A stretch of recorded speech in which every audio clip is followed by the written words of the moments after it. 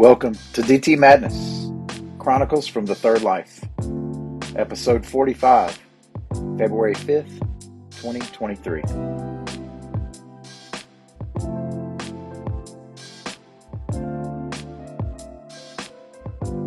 So glad you could make it.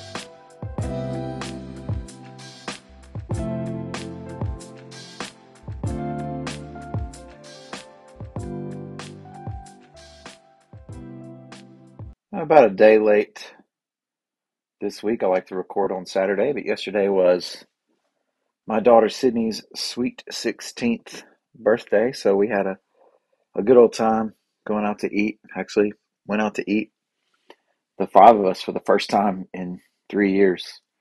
Kind of wild to think about that. Getting a lot of takeout.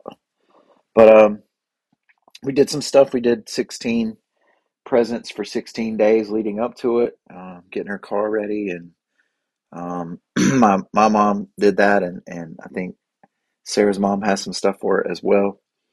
And so since it is her birthday weekend, I thought I'd share in this first half of today's episode 45, that I'd share the quick story of Sydney being born. We talked about Sam's birthday back at the New Year and the adventures we had in Myrtle Beach and then in Florence, South Carolina. And this one was not exactly the same, but in some ways it was the same. It was 2007, Super Bowl weekend, if I remember correctly. I always try to go back and remember who was in the game, but I never can. But we were back in Boiling Springs at this point, and I was teaching at Crest High School for a couple of years, and we were headed down to the Cracker Barrel in Gaffney, and the day was a Saturday, Saturday, February 3rd, and we were going to have a baby shower that day. Sid was due, 5 weeks later, 4 weeks later. And so we were going to have the baby shower, and it was going to be great. And Sarah's friends were all coming down and all that kind of stuff. And as we got to the Cracker Barrel and stepped out of our brand new green minivan, Dodge, what was that?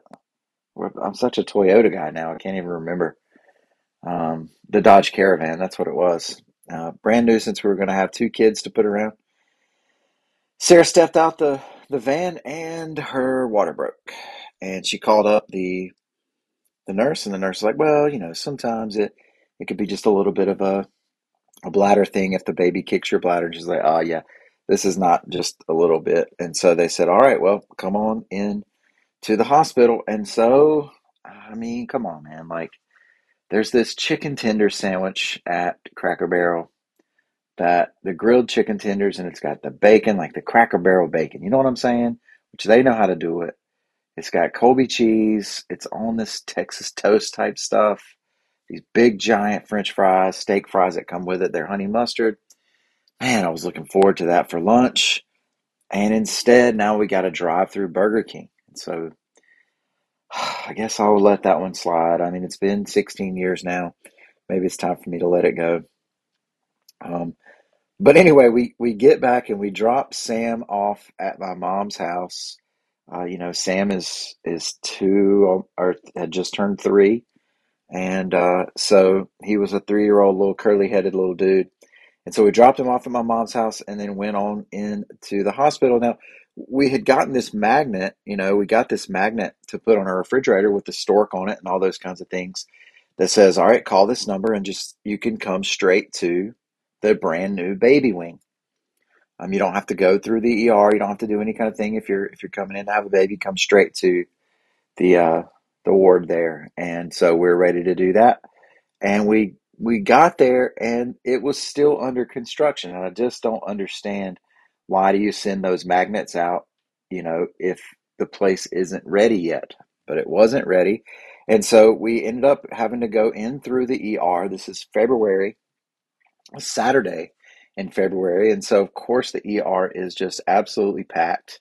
We go up to the desk, and there's this guy that is in front of us who's holding a t-shirt over his nose, and he's holding the t-shirt over his nose, and he's talking like this, so you can't and so the nurse just says, all right, you got to take the shirt off of your face so that I can understand what you're talking about.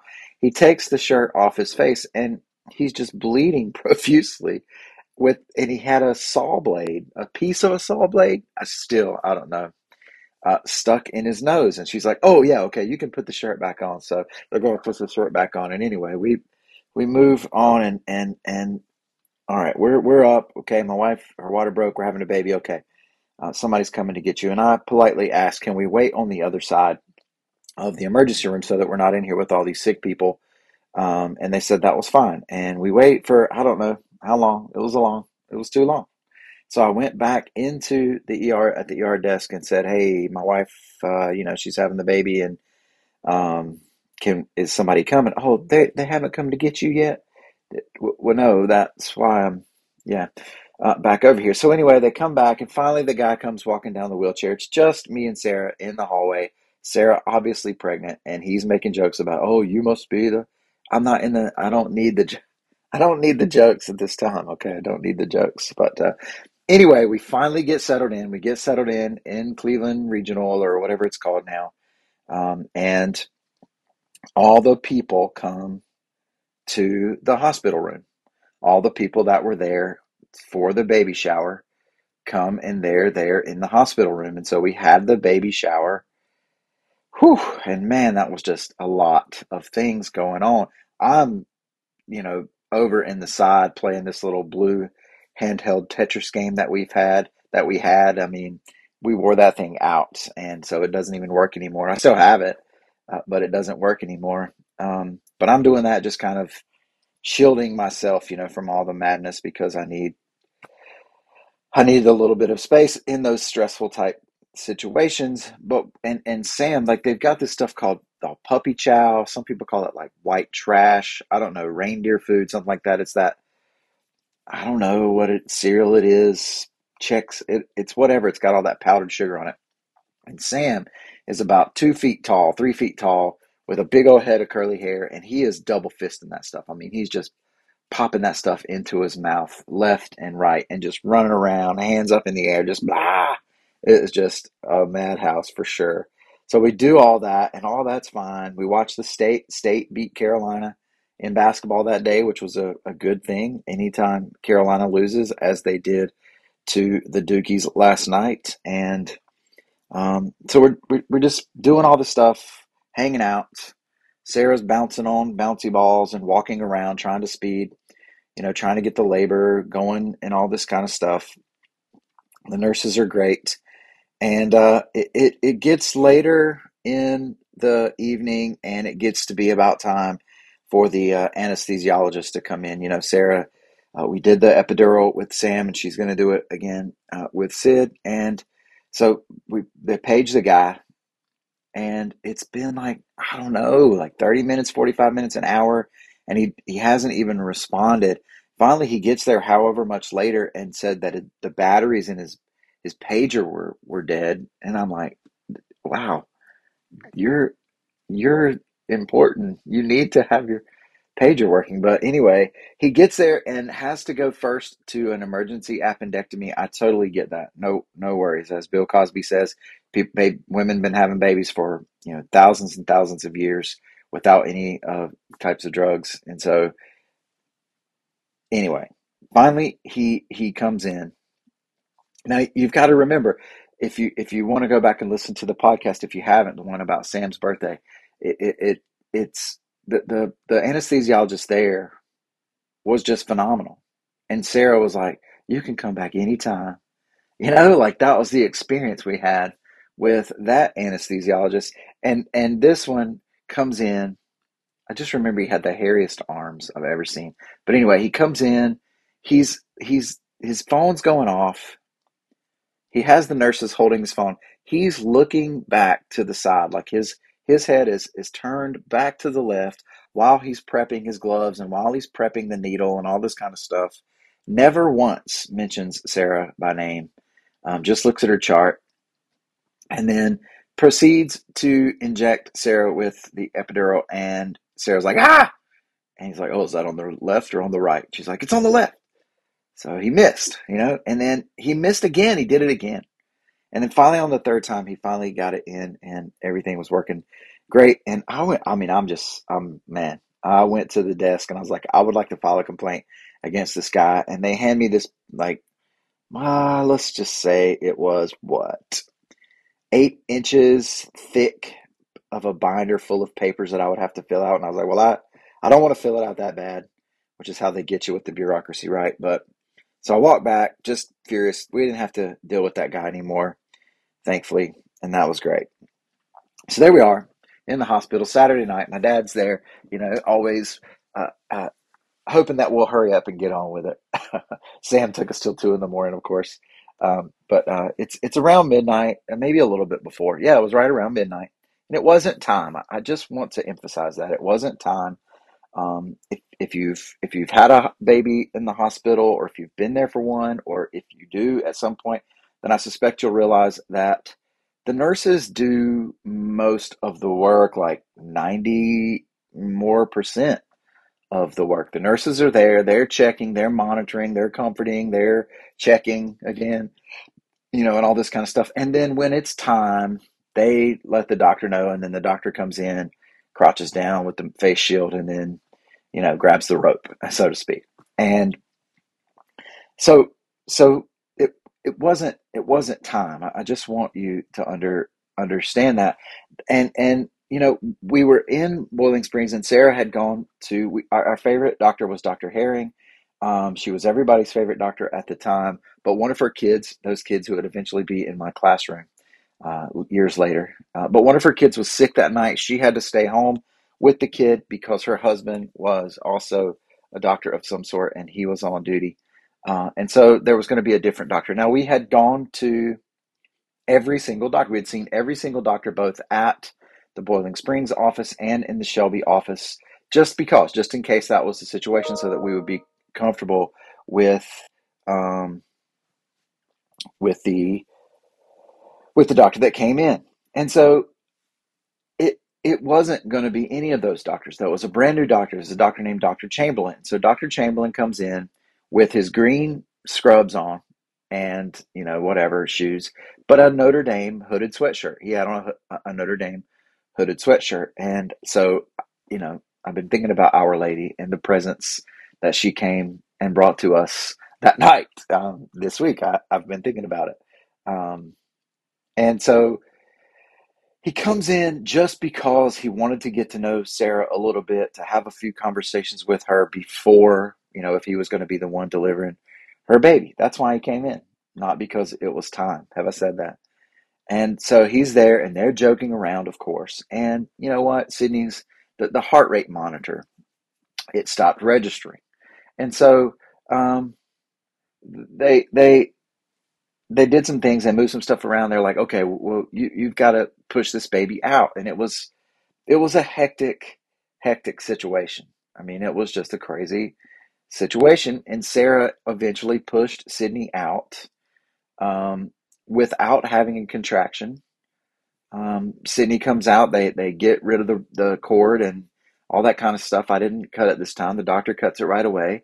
Sydney is perfectly fine. There is no issues at all. They put her in that little bucket and do that test, and then put her right on to onto Sarah, and that was it. That was beautiful. We're not exactly sure what time she was born. We estimate between 12:20 and 12:25. Early morning, February 4th, um, because it was a wild situation, and the doctor came in when it wasn't time with his Notre Dame hooded sweatshirt to be there for the birth of our sweetness. And you can call it what you want, you can think what you want, and that's all good. But the Notre Dame hooded sweatshirt and the presence of the mother, that's a real thing for me. So 16 years later, I still remember that fondly and think, what a miracle, what a miraculous thing that night was.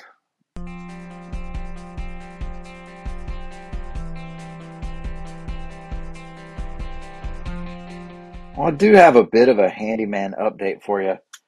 Excuse me. I One of the things that Sydney, one of the very 16 for 16 presents was getting the sunroof fixed. The sunroof on Stella Blue, the old blue 2011 Camry, um, it stopped working because I told you this I think before, the drains had clogged up and so it was leaking and a lot of water was getting in, and so um, at first I wanted just to make sure. People always say to check the fuses. Everybody I've talked to says it's really never the fuses.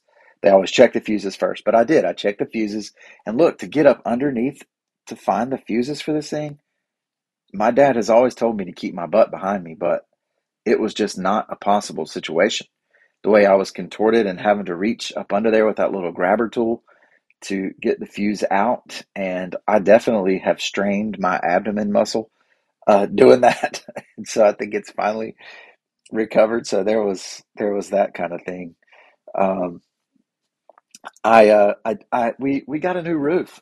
We had some hail damage on our roof, and so we got an insurance claim, $500 deductible, and they were able to put the new roof on this past Friday. So that's pretty sweet. And my outbuilding that my dad built, the roof in it is leaking, and that's where I keep a lot of the wood for our outdoor campfires.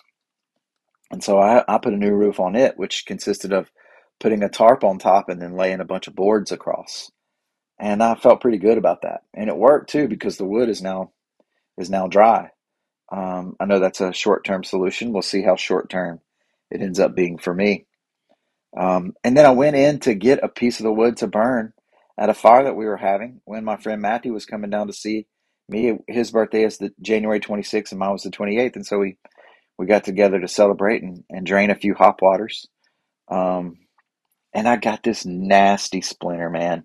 Like, I don't know. It was at least 2 inches in diameter, maybe. And it went all up into my thumb, and it was deep in there.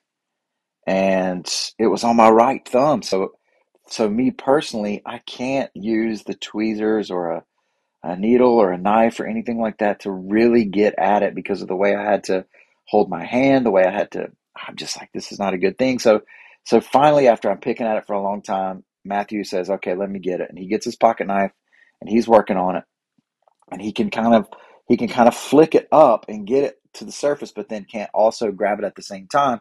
So he calls in Sarah for reinforcements, and Sarah. Now listen, you have to understand. Here I am trying to lay my hand out to where my thumb is face up and also to where they can have light to look at it and then also do their minor surgery on my thumb. And it's a crazy way to hold my arm. They obviously don't feel the pain. They're just the ones stabbing the thing, but I held it together pretty well. My kid, Sydney and Isaac are over there just laughing their heads off, videoing me and taking pictures of the whole thing. But because Matthew and Sarah both, as they lean in to stab my thumb and try to take this big boulder out, this big log out of my thumb, they both take their glasses off. And I don't know, I'm not a glasses guy, although I am going to go to the eye doctor. I'm going to go. Um, wow, yeah, that was the thing, and that they got that out, but that was something. I, I got a little bit of this is a big halftime today. Gardner Webb University has a new Starbucks in their student center, and they've been trying to promote that it's a thing that the public can come to. And I got some Starbucks gift cards. I'm a Hannah's Coffee Shop guy, but I got some Starbucks gift cards for Christmas and birthdays and such as that. So I take the Starbucks gift cards over there after school one day, and I'm going to get a coffee for me and Sid, a chai and all that. And so you have to park in the parking lot, LYCC, walk, I don't know, a couple hundred yards to get down to the Starbucks. I get down there. Students are working it. It's great. All right, let me get this and let me get that. They're like, okay, it'll be $7. And I say, here's my gift card. And they're like, oh, we can't do gift cards. And of course I do the dad kind of response of, well, this is a Starbucks, right? This is a Starbucks gift card. Well, we don't have that software yet. And I'm like, all right then. Well, I didn't have my wallet with me because I had Starbucks gift cards. So I walk all the way back out to my car, get my card, pull it, get it, pull it, walk it all the way back, get down there. They got my drinks made, and I'm like, okay, here's my money. And she's like, oh, well, we don't know how to do a refund. And I say, I don't need a refund because you never charged me in the first place. But what had happened was they needed to refund the person that came after me because they both charged her for her drinks and for mine. And I'm like, well, because at first I was like, well, I'll just pay for hers, but they had put both of them on there. So it ends up I got both of my coffee drinks for free. Didn't have to use my gift cards. I still have that balance on there. But yeah, that'll be the one time that I went to the Starbucks at Gardner Webb. Final one here is just a question for you that my friend and constant listener, consistent listener, has posed here, and that is, and this is for the males, I guess, although it isn't. The question is framed as boxers, but just think about your draws, whatever it is you wear in the morning. The question was, do you select a special pair of boxers, or do you just get the one off the top? And I had to respond that it depends because I'm a 2 shower a day guy. And so in the morning when I'm selecting my boxers, it's different than when I'm selecting it in the evening. In the evening, I just get the ones. I've got two different categories. The ones that are kind of older, I wear to sleep in, and whichever one of those is closest, I get those. But in the mornings, I definitely the Fruit of the Loom with the nice waistband, the newer ones.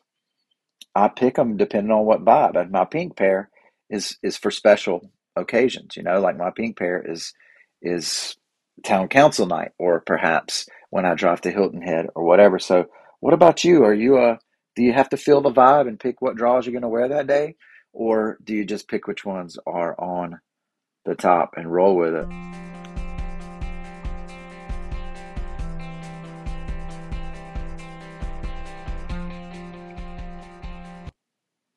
Well, one of the things that I'm working on in with my counselor, my therapist, is beginning to identify the things that I feel, the emotions that I feel. Apparently, I have not really allowed myself to feel those emotions for many, many, many years. And I like to push them away. And in a lot of ways, that has gotten me tied up in knots. And so I'm trying to identify things that I feel as they come, thoughts and feelings that I have, be aware of them, and then hold them gently, not be necessarily upset about them. I was, I took, just for an example I didn't necessarily mean to share at this point, but I took Sydney's car to get it washed, and I'm going to get some gas in it and get the oil changed all before she gets her a license, hopefully. As the insurance lady said, they don't always get them on the first time. I don't know why people make it plural. There's only one license, but people like to talk about getting them around here.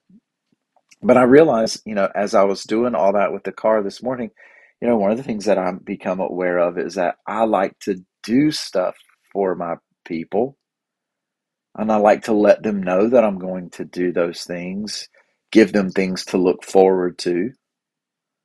And in a lot of that, it is that I want them to be comforted. I like to be, generous and thoughtful, and all that is fantastic. All that is wonderful.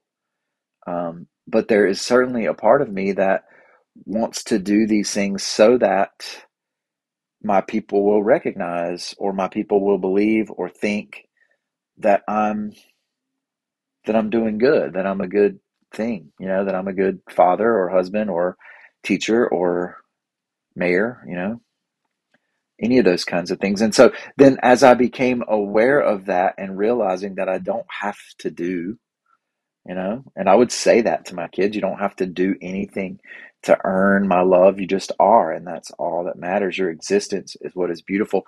And I want to believe that about myself. And so then my reaction to that is that I want to apologize for feeling like I need to do the things. And I recognize that part of that apology is so that you can see that I'm an apologizer, that I am in touch with my feelings so that you will think good things about me.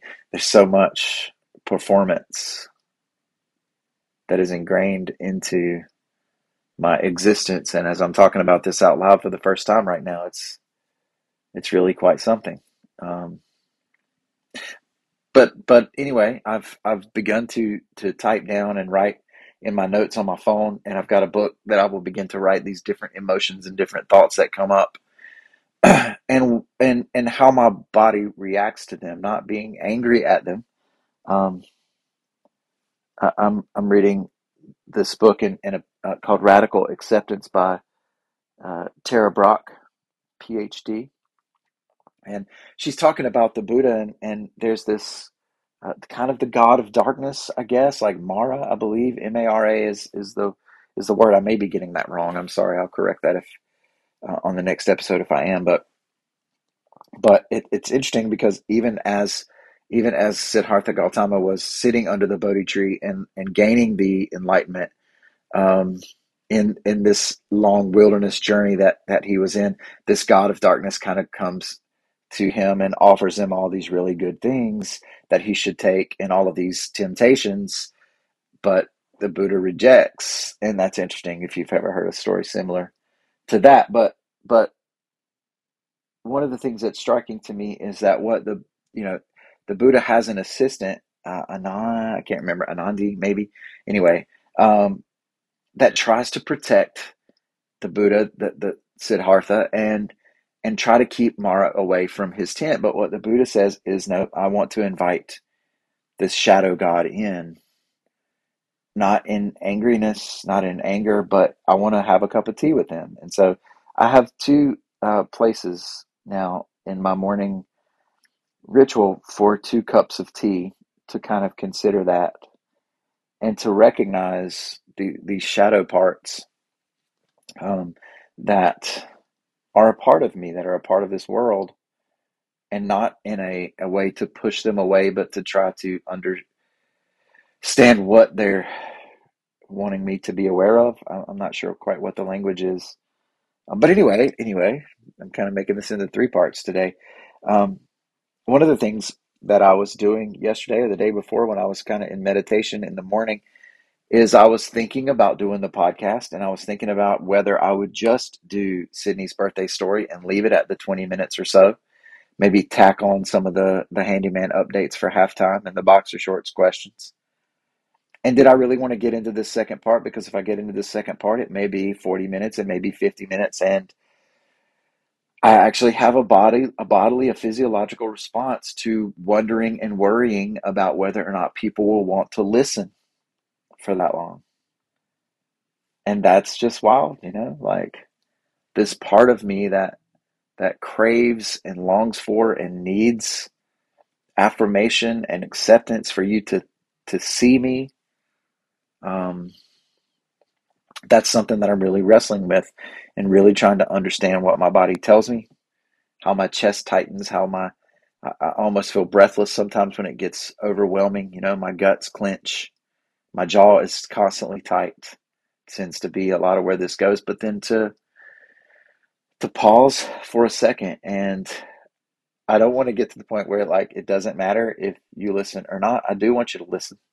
I appreciate you. I appreciate you. I really do. Um, but I want to be free. I want to be free. I want to be at peace and not be bound to or be pulled into um, the emotions that I think that you will feel, that I project onto you, and then I feel those. And I've been practicing that this week, and perhaps those will. I'll give you some more updates as it goes. It's okay for you to be sad, but I don't want you to be. And I want to do everything I can to protect you from that. But that isn't a service to me or to you, because sadness is a thing and pain is a thing. And by trying not to allow you to feel those things, that's that's not good. That's not good for you or for me. And so I'm working on that.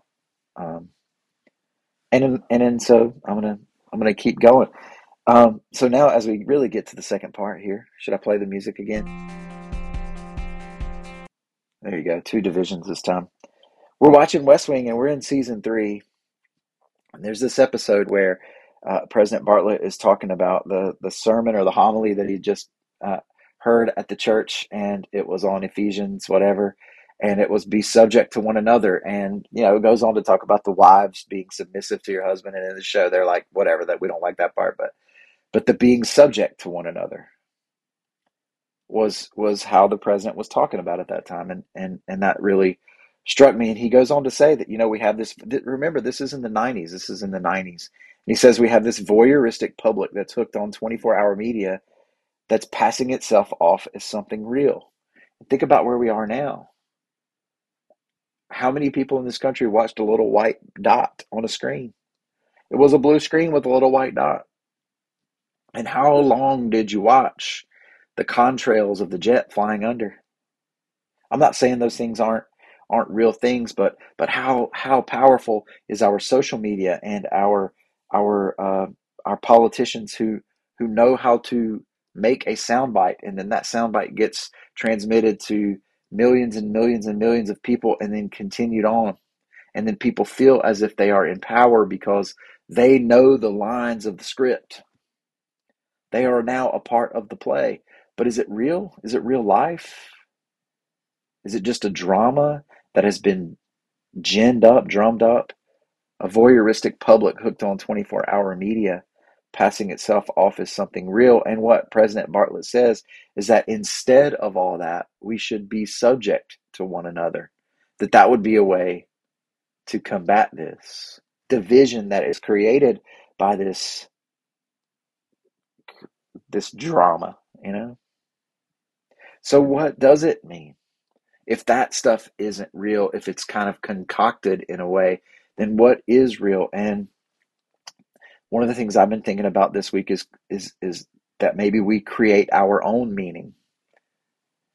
It's interesting. Sarah got me some little cards that the company I think is called Rage Create, and rage and creating are two of the things that I really was thinking about before. But I got to thinking about tennis. We watched the Australian Open. And in tennis, if you're serving, you should win the game. And if you do, that's called holding your serve. But if you lose your serve, then that's called being broken. Your serve was broken. And so you can be down a break. And if you get down a break, then how do you respond? And the only way to respond is to hold your serve the next game. It's what you can do. It's what you can control. And so I took this to the students and talked about this because we've had quite a bit of stressful situations at the schoolhouse over the past couple of weeks. And we've had quite a couple of stressful years with it all. And so I'm trying to communicate with the students, and I'm asking them, how do you respond? What does it mean to be down a break? I asked them for other examples of other sports examples. If you're down two touchdowns, then you can't get it all back at once. You just got to do what you can do on this drive, on this play. You gotta take this possession in basketball, whatever it is, whatever your analogy or your metaphor is. You can do what you can do, and that's it. But I've also been thinking about this poem. It's in is it an Interstellar that I think maybe it became famous again, but it's a Dylan Thomas poem. Do not go gentle into that good night. Rage, rage against the dying of the light. And I think that's probably about the end of life in a lot of ways, but I've been thinking about it and taking it to the students and to my kids as this is the battle that we have. Like, do not go gentle, rage. We need to battle for the arts, math and science and the technologies and all that kind of stuff that we have are fantastic, but the arts are called humanities. We have to battle for humanity, our soul.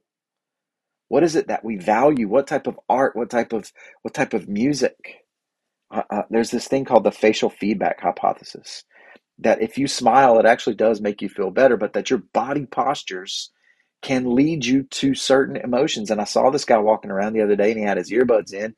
He's just walking around and he's just throwing his hands out like angry, but also like, screw all y'all. I got this kind of thing. And I've listened to those lyrics. I know what types of songs those are. And I know that that's important sometimes for you to hold your head up and to think that you've got this, even if anybody else doesn't have your back, whatever. I'm not judging that particular moment. I'm just saying that art is impactful. It means something. The things that we write, the things that we read, the things that we listen to, the things that we watch. And if those things become meaningless and trite, if they become empty and dull, if they're not challenging, if they're not provocative, we need to battle for those things. We need to rage against the people who are trying to make it dark. We have institutional decline. I mean, you want to talk about being down a break? COVID, the gun culture that we have, the continual violence. I lost another student of mine killed yesterday, you know? And we have this gun culture that's pervasive, that permeates our existence, that makes us want to blast a balloon out of the sky as soon as we see it. And whether that's right or wrong, don't misunderstand. I'm glad we shot the thing down too. But that's our instant thing, is to respond with this violence. And that stuff is in our schools. When there are instances, it does not even shock the kids anymore. This is the constant cloud that they live with. Our politics are ridiculous. As I mentioned earlier, it's a farce. No real legitimate conversations going on, at least not in the public eye. If they were going on in the public eye, then the people having the conversations across the aisle they'd be cast aside. They'd be written off. They'd be primaried. Our work is meaningless. You know, so much of the jobs and things that we have do not, and we do have institutional decline. Trust in our schools is not what it used to be. Trust in our medical system, trust in our police, trust in our government, trust in our churches. All of those things are in decline, in rapid decline. And I'm not saying that's not justified. It's not just the meaninglessness that comes with the culture or with the kids today. Like, these institutions have failed us, and we better figure out how to begin to rebuild them. So anyway, I take all that to the students and ask them. I put up Maslow's hierarchy. Abraham Maslow was a humanist psychologist. He has a hierarchy that basically says, at the bottom, if you don't meet your physiological needs, if you don't have food and air and water, you don't really care about any other things. You can't really worry about safety. You can't really consider belongingness or esteem or whatever. But at the top is self-actualization, and in some cases, at the top is transcendence. I don't even know quite what that means for Maslow. But reaching your full potential, which is what we want for our students, is what we want for ourselves, is what we want. It's what we desire. That's the thing. Like, that's what we're doing here, right? That's our journey here on earth, is to become more fully human and to see each other that way. And so we talk about how, physiological needs, maybe those are mostly met for most of our students, not for all of them. But then safety. And if we've got this pervasive violence in the atmosphere, then how am I going to convince you to learn about the humanities? How am I going to convince you that poetry is a real thing? That philosophy is worth pondering? That theology is a thing to study? But that next level up, belongingness and love. And so I asked them, who do you belong to? To whom do you belong? And we talked about the different types of groups that you could belong to. And you could think about that for yourself. How many groups do you belong to? Where do you find senses of belonging? Is it on the tennis team? Is it in your church choir? Is it in a civics club, or is it a fantasy football league? It could be so many different things. Family, gangs. And we talked about that belongingness. And I tried to point out that maybe how could we work it to where we belong to each other as a school? Like school spirit is maybe the way that we talk about that, but we don't really sense this sense of belonging. We don't really have this sense of belongingness as a school. People don't walk around saying, I'm proud to be a Crest Charger.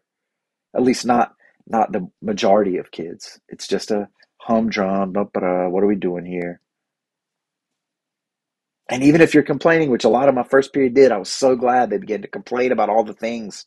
And I said, yes, do this. Speak your voice. That's better than just retreating and not doing and just like brushing this opportunity that you have aside, because that's what you have is an opportunity to learn, to become more human, to become more fully human.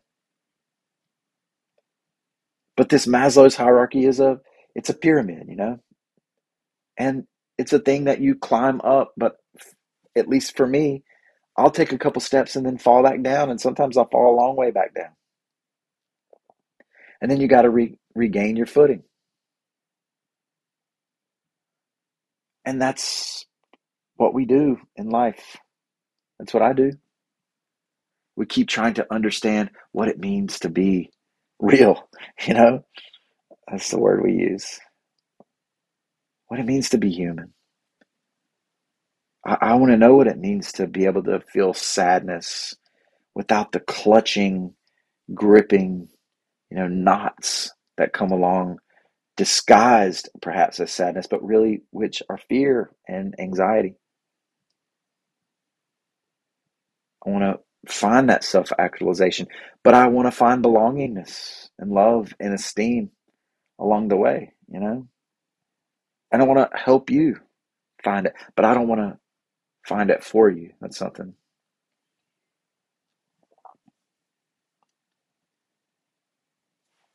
But I do encourage you to rage, to create, to rage against the dying of the light, for all of the things that seem scattered and, you know, dusky, if not dark, for the forces, for the people who are peddling in that type of thing. Rage.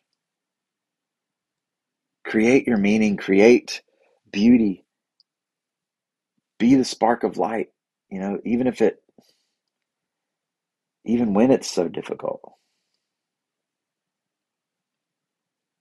There's a lot of us out there. There's a lot of us out here that are in that situation, that want to rage, that want to bring that light back. And you know what? My sweet 16 is one of them.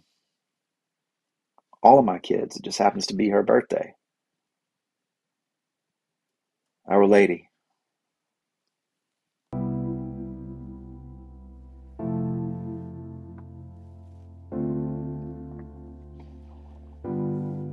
Well, this, of course, has been a Church of Six production. The five of us plus you. Together we rage. Together we create. We belong to each other. It's brought to you by the Wall of Belief, by the Magic Rock, by the Token of Hope, by the Foundation Tower of Stone, and by the Bucket of Life. Drop some big rocks in that bucket this week, y'all. Make some big ripples.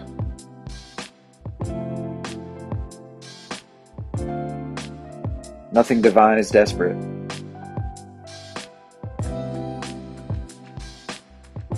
Don't forget to believe and be live. Peace, my friends.